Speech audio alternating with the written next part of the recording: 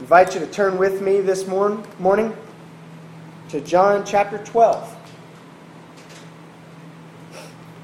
We'll begin reading at verse 20, and we'll read through verse 26 of John chapter 12. And we're continuing the thoughts that we began last week, which were really kind of a follow-up to the thoughts that we've been looking at for the previous 3 weeks. We were considering the idea of a tree without roots cannot bear fruit.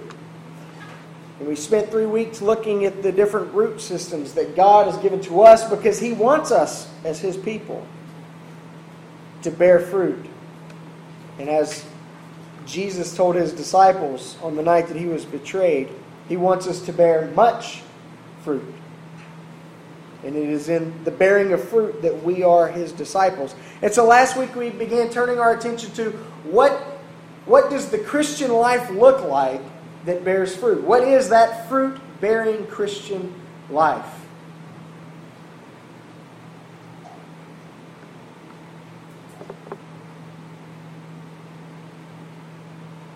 Beginning at verse 20 of John 12, we read this.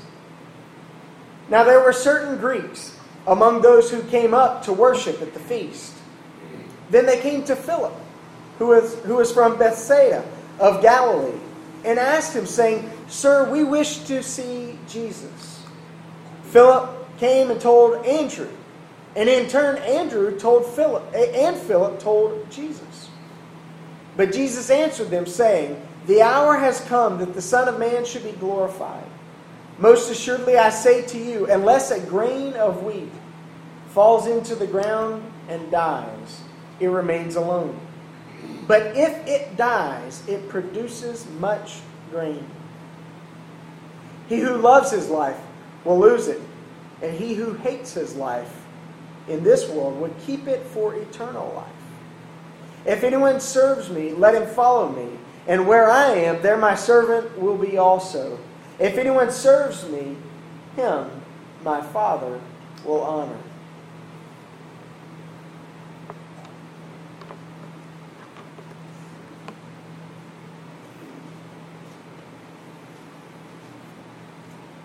Most of us have probably been familiar for some time with Jesus' words here in this text. Specifically those where He says that unless a grain of wheat falls to the ground and dies, it remains alone. But if it falls and dies, it will bear much fruit.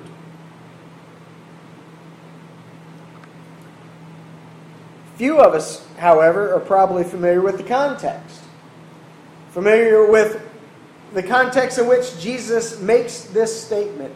And I want to look at that context for just a moment.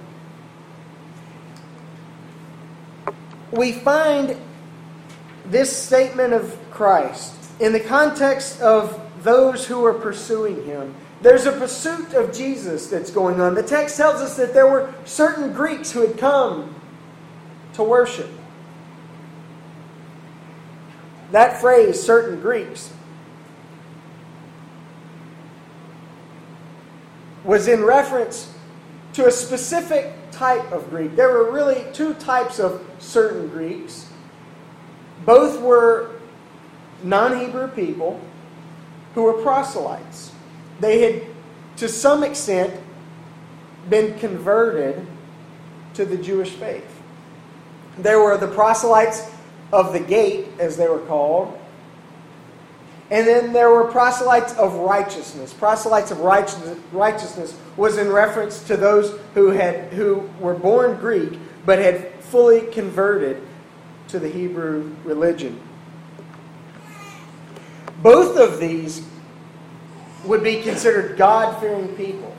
They recognized in the Hebrew religion something of truth, something of substance. They saw in its moral law code something that they could bank upon.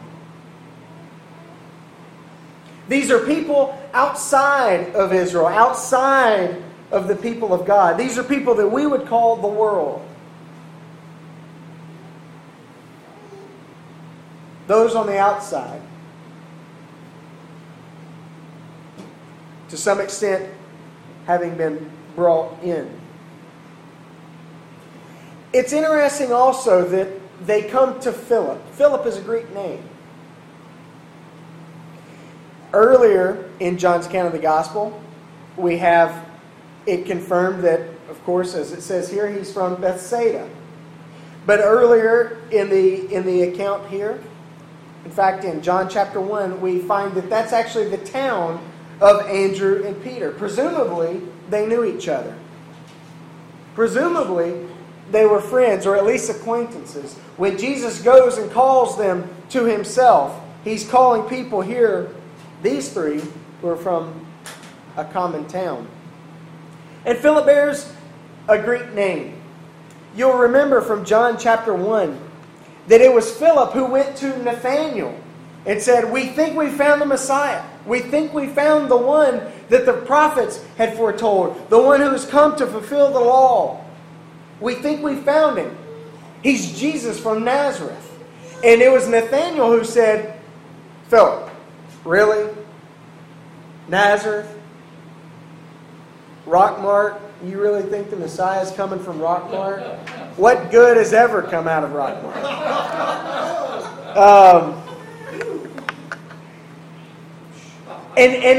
In response to Nathanael, it's Philip who then says, just as Jesus had said to, I believe, to Andrew and Peter earlier, "Come and see." I think it's interesting. I don't think it's merely coincidental. I think it's I do think it's a bit of irony in the text. I think it's a point of extreme interest that it is Philip who tells Nathanael, "Come and see," inviting us into the text, inviting Nathanael into the life of discipleship. Come and see if this is him. And it's then Philip who these certain Greeks approach, and they say, "We have come, and we want to see Jesus."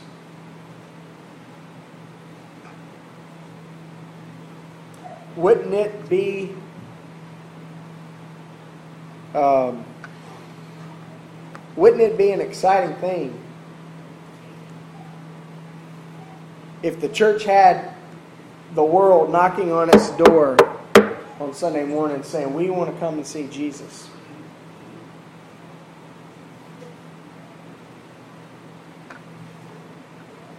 Here are these Greeks who've come to Philip to see Jesus.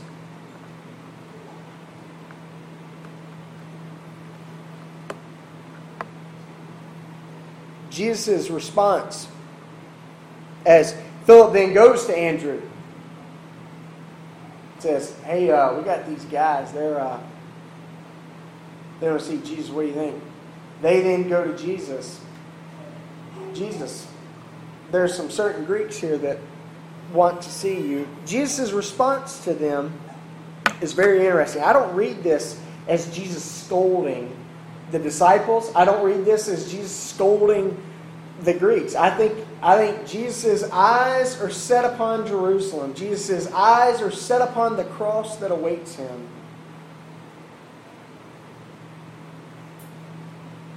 And he says, "The hour has come that the Son of Man," how he most often referred to himself, "should be glorified." When we consider what Jesus says here, and we line that up against the fruit-bearing Christian life, we find that that fruit-bearing Christian life, according to Jesus himself here, is first of all a life that is dead.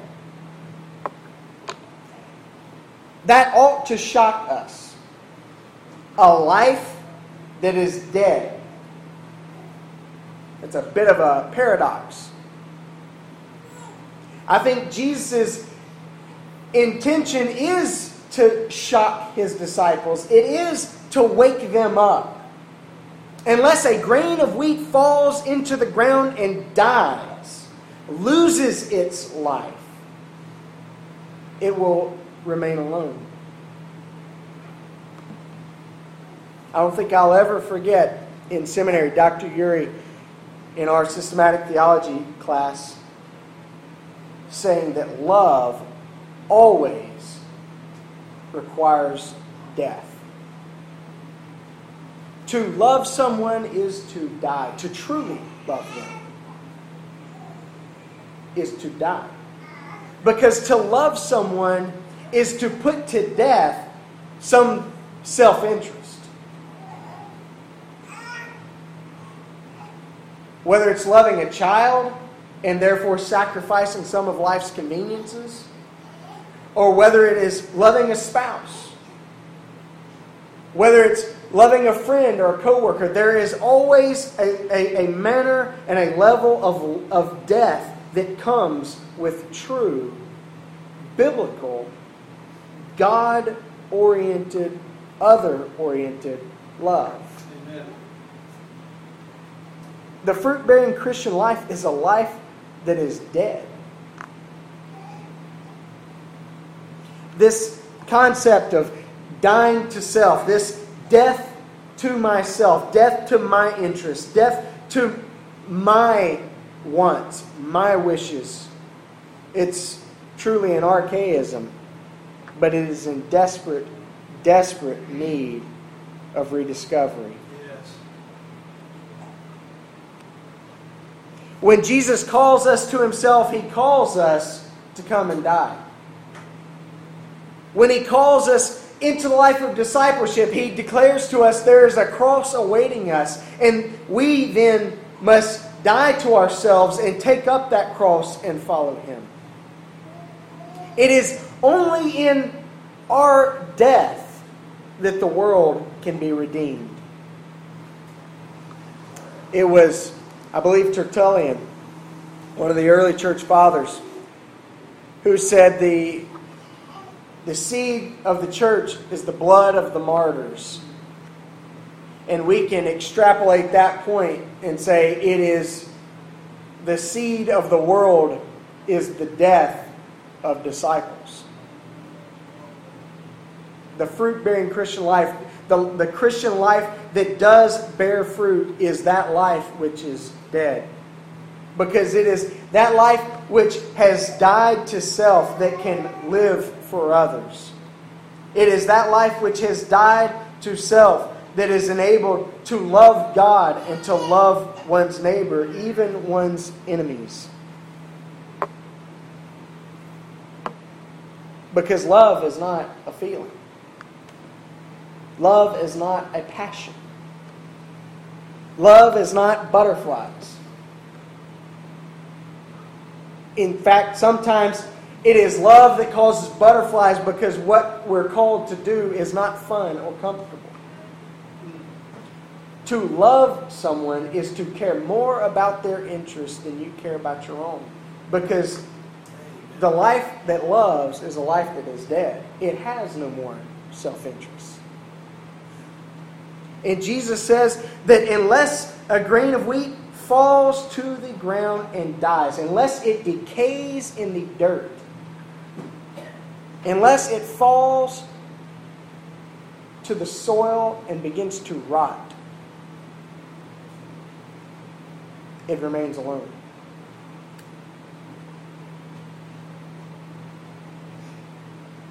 The fruit-bearing Christian life is, secondly, a life that is sacrificial. Because the fruit-bearing Christian life is not a life that is simply taken. It is a life that is given. It is sacrificed. It's interesting that here Jesus begins to turn His disciples' attention toward His glory. Up to this point, Jesus has been telling His disciples, and John has been telling his readers, His hour had not yet come. In fact, when the crowds surround Him to kill Him, He's able to skirt away because his hour had not yet come. But here he says his hour has come. The hour has come that the Son of Man should be glorified. And it's interesting. What Jesus equates his glory to is not something of majesty. It's not something of beauty. It's not something that's delightful to look upon. He equates his glory to the cross. The hour of his glory is the hour in which he pours out his blood for the world. The most glorious action imaginable is that of self-surrender. We see it even in the movies. We see it on television. In fact, Lindsay and I were kind of unwinding a little bit last night. I knew that I was going to be up till 2 or 3. And I said, I've got to unwind before that begins. And so we sat down, we were watching a little show together. And there was this scene, even, this secular show, where there's only so much medicine that's available. There's only one shot left. There's these 2 ladies in need of it. And the one surrenders her life for the sake of the other and tells the doctor, go ahead and give it to her. And we think, that's amazing. Because it's a glimpse of the gospel. It is a glimpse of love. We see in self-givingness. We see in self-sacrifice. We see in one who bears his neck for death. We see something that is glorious. We see something that is not just it's not just aspirational. It is something that is beyond self. And we love it. Yeah, when it's asked of us, we don't love it too much. But when we see it actualized, when we see one that gives his life for another, we see something that is glorious. And Jesus says that it is that grain of wheat that does fall to the ground and surrender its life unto death. It is that grain of wheat that will bear fruit, that will produce much grain. He says in verse 25, he who loves his life will lose it. He who hates his life in this world, he who considers his life in this world to be of nothing, will keep it for eternal life. It's interesting that in verse 26 when he says, if anyone serves me, let him follow me. Where's he going? He's headed to Jerusalem for a cross. And where I am, there my servant will be also. If anyone serves me, my Father will honor. Just as the Father honored his Son Jesus for giving his life for the sake of the world, Paul picks up that theme in Philippians chapter 2. It's because Jesus emptied himself. As Wesley said, he emptied himself of all but love and bled for Adam's helpless race. It is in seeing that self-sacrificial offering of the Son that the Father responds by giving him the name that is above every name. And at that name, the text tells us, every knee will bow, every tongue will confess that he is Lord to the glory of the Father. And Jesus says his hour has come to be glorified. His hour has come to offer himself as a sacrifice for the world's behalf. If you and I want to bear fruit in our lives, meaningful fruit, lasting fruit, fruit for eternity,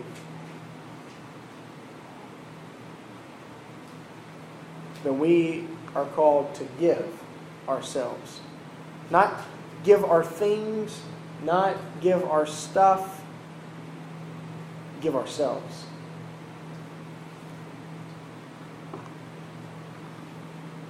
Because the fruit-bearing Christian life, it's not just a life that is dead. It's not just a life that is sacrificial. It is a life that is replicating.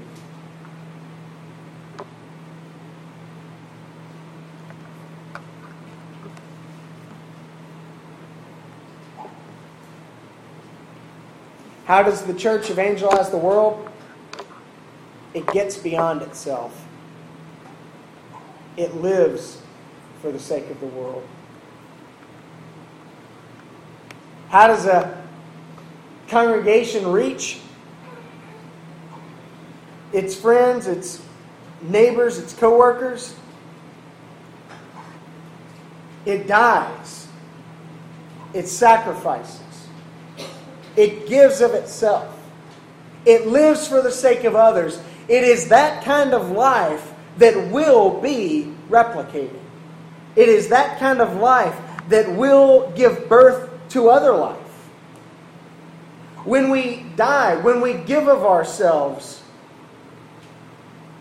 we provide the opportunity for others to come to know the God who died and who gave Himself. See, we think of fruit bearing as being something that is oriented toward having an apple to eat. Having squash to cook up with some onions and some oil with salt and pepper and have a nice side for a meal. That's what I've been praying for with our garden. Lord, I just want a couple of meals of squash. I don't like tomatoes. We got tomatoes coming out of our ears. The kids are loving them. Lindsay likes tomatoes. But when we think of fruit bearing, we think of fruit bearing. We think of that fruit. Something that we can consume. But the ultimate goal of an apple tree is not the apple. Let me repeat. The ultimate goal of an apple tree is not an apple. The ultimate goal of an apple tree is found within the apple. Seeds. Seeds that produce more apple trees. That can produce more apples with seeds. That can produce more apple trees. God has littered throughout all of nature this idea of sacrifice and death so that replication can take place. This idea of giving of oneself for the sake of others so that others might then find life. We get aggravated when you've got the oak tree and the acorns are falling and you got the oak trees popping up all over the place and they're popping up over in the flower beds and you're thinking, the flower bed's not even under the oak tree. What in the world? But the acorns are falling and the squirrels are getting after them and some of them are getting over into the flower beds and the oak trees are springing up and they're choking out, all the moisture that we need for our daisies or lilies. But that's what sacrifice, that is what dying, that is what seeds, that is what replication is all about. God's goal for the Christian, God's goal for your life and mine is not that our faith would simply mature. It's not just so that we can bear a little bit of fruit in our lives and feel good about ourselves and recognize how God's been working in our lives. But God's goal for you and me is the replication of our faith. It's not just its strengthening. It's not just its endurance. It's so that our faith can be replicated into the lives of others. We come to Christ. We confess. We repent. We get involved in a small group. We start building Christian friendships and relationships. And we get a little bit down the road and we see God's working in our lives. And we've been reading the Scriptures and suddenly our eyes have kind of been opened and we see God through His Spirit bearing fruit in our lives. And we think, man, yeah, this is what the Christian life is all about. No, it's not. The Christian life is all about others being drawn in. Because we ourselves have been drawn in through others. Far too often, our faith is grossly short-sighted. Far too often, our faith is even self-centered.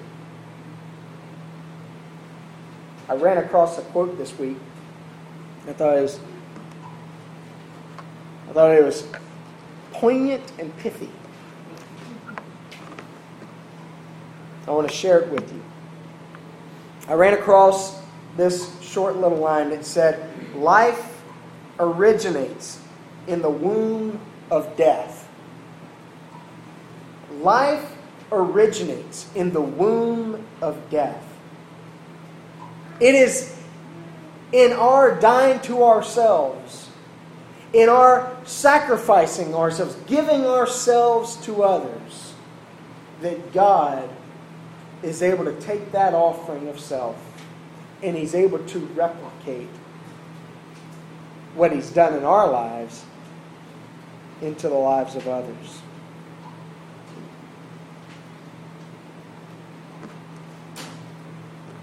This is, so to speak, the end game.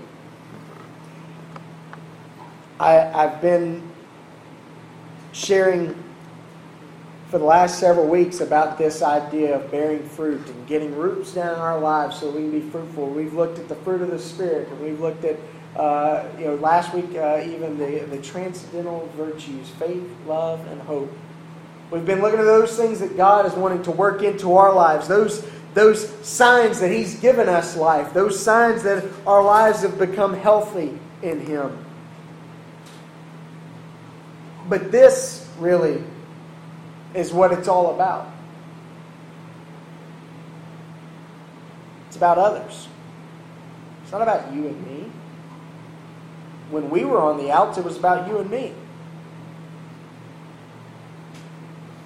But as Paul told the Ephesians, God made us who weren't a people. As Peter also said in his epistles, we once weren't His people, and He made us to be His people. He brought us in, brought us near, drew us in by the blood of Jesus, by that self-giving death. He brought new life to us. And now it's no longer about us. And spoiled kids don't like to hear that. You mean it's not about me?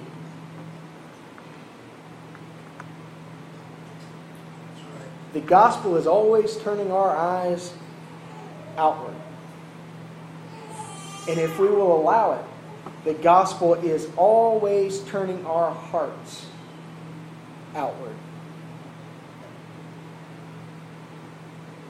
Because the deepest, darkest, most depraved thing we can find in life is not a black hole in space. It is the black hole of a heart that has become a vacuum. Jesus will have none of that. He says, unless a grain of wheat falls into the ground and dies, it remains alone. But if it dies, it produces much fruit.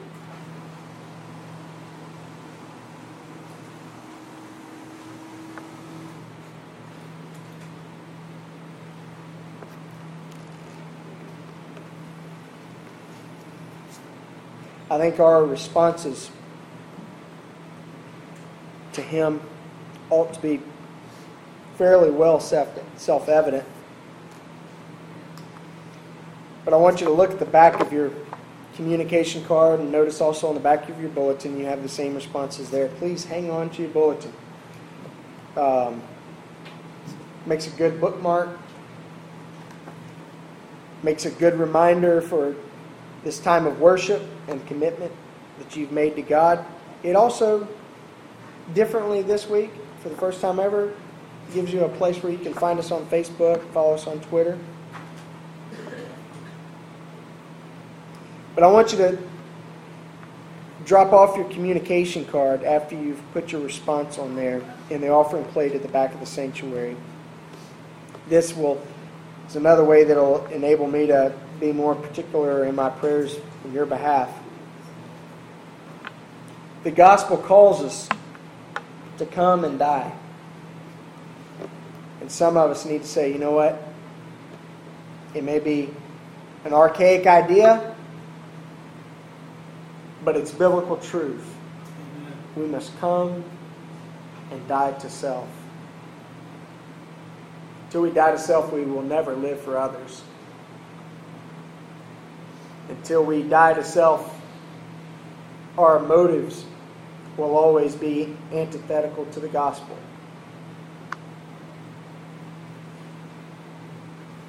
Something a little bit more specifically would be that I intend to give myself to others. I intend to live for others. I intend to give of my time, give of my energies, give of my patience, even give of my reputation for others. Jesus was known as one who hung out with prostitutes and tax-collecting thieves. He held nothing. Not his life, not his reputation, not his rights or opportunities in life. He gave of himself, and we are called to do the same. And then even more specifically, I wonder if you would be courageous enough to say, you know what? I need to share Christ with someone else. Maybe not by, preaching a 3-point sermon to them. Maybe not by, tell them they're going to bust hell's gates wide open.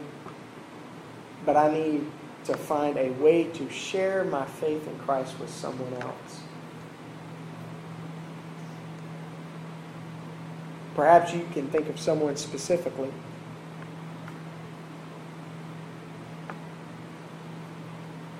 As we prayerfully consider our response to God's call to us, let's pray that His Spirit would have the freedom to speak to us, and that we would have the clarity of ear to hear Him, and the courage of heart to embrace His call. Let's pray.